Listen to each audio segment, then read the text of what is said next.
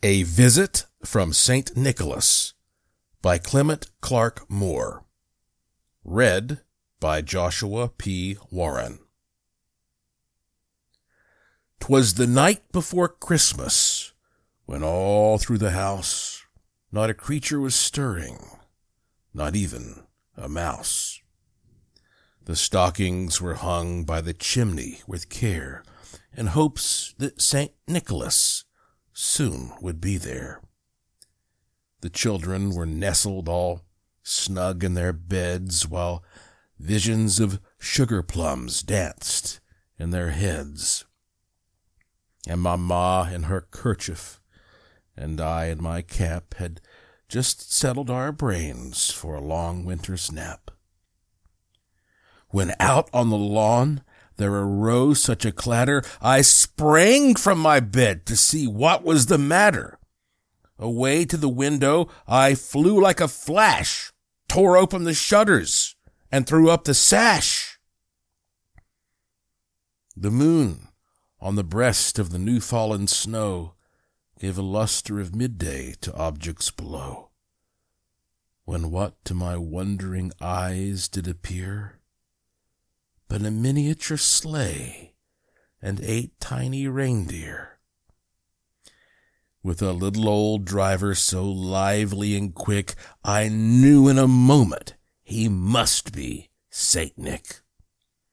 More rapid than eagles his coursers they came, and he whistled and shouted and called them by name.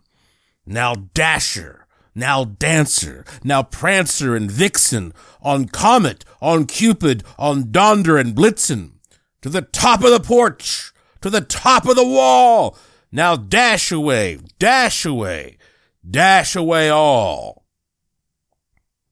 As the leaves that before the wild hurricane fly, when they meet with an obstacle, mount to the sky, so up to the housetop the coursers they flew, with a sleigh full of toys, and St. Nicholas too. And then, in a twinkling, I heard on the roof the prancing and pawing of each little hoof. As I drew in my head and was turning around, down the chimney St. Nicholas came with a bound. He was dressed all in fur from his head to his foot, and his clothes were all tarnished with ashes and soot. A bundle of toys he had flung on his back, and he looked like a peddler just opening his pack. His eyes, how they twinkled. His dimples, how merry. His cheeks were like roses, his nose like a cherry. His droll little mouth was drawn up like a bow, and the beard on his chin was as white as the snow. The stump of a pipe he held tight in his teeth, and the smoke it encircled his head like a wreath. He had a broad face and a little round belly that shook when he laughed, like a bowl full of jelly. He was chubby and plump, a right jolly old elf, and I laughed when I saw him, in spite of myself. A wink of his eye and a twist of his head soon gave me to know I had nothing to dread.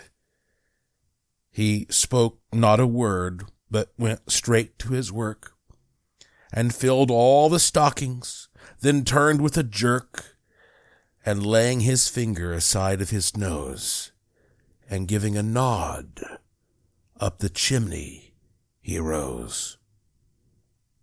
He sprang to his sleigh, to his team gave a whistle, and away they all flew like the down of a thistle. But I heard him exclaim, ere he drove out of sight, "Happy Christmas to all, and to all a good night." If you like this reading and want more free entertainment, please visit joshuapwarren.com. Thank you for listening, and Merry Christmas.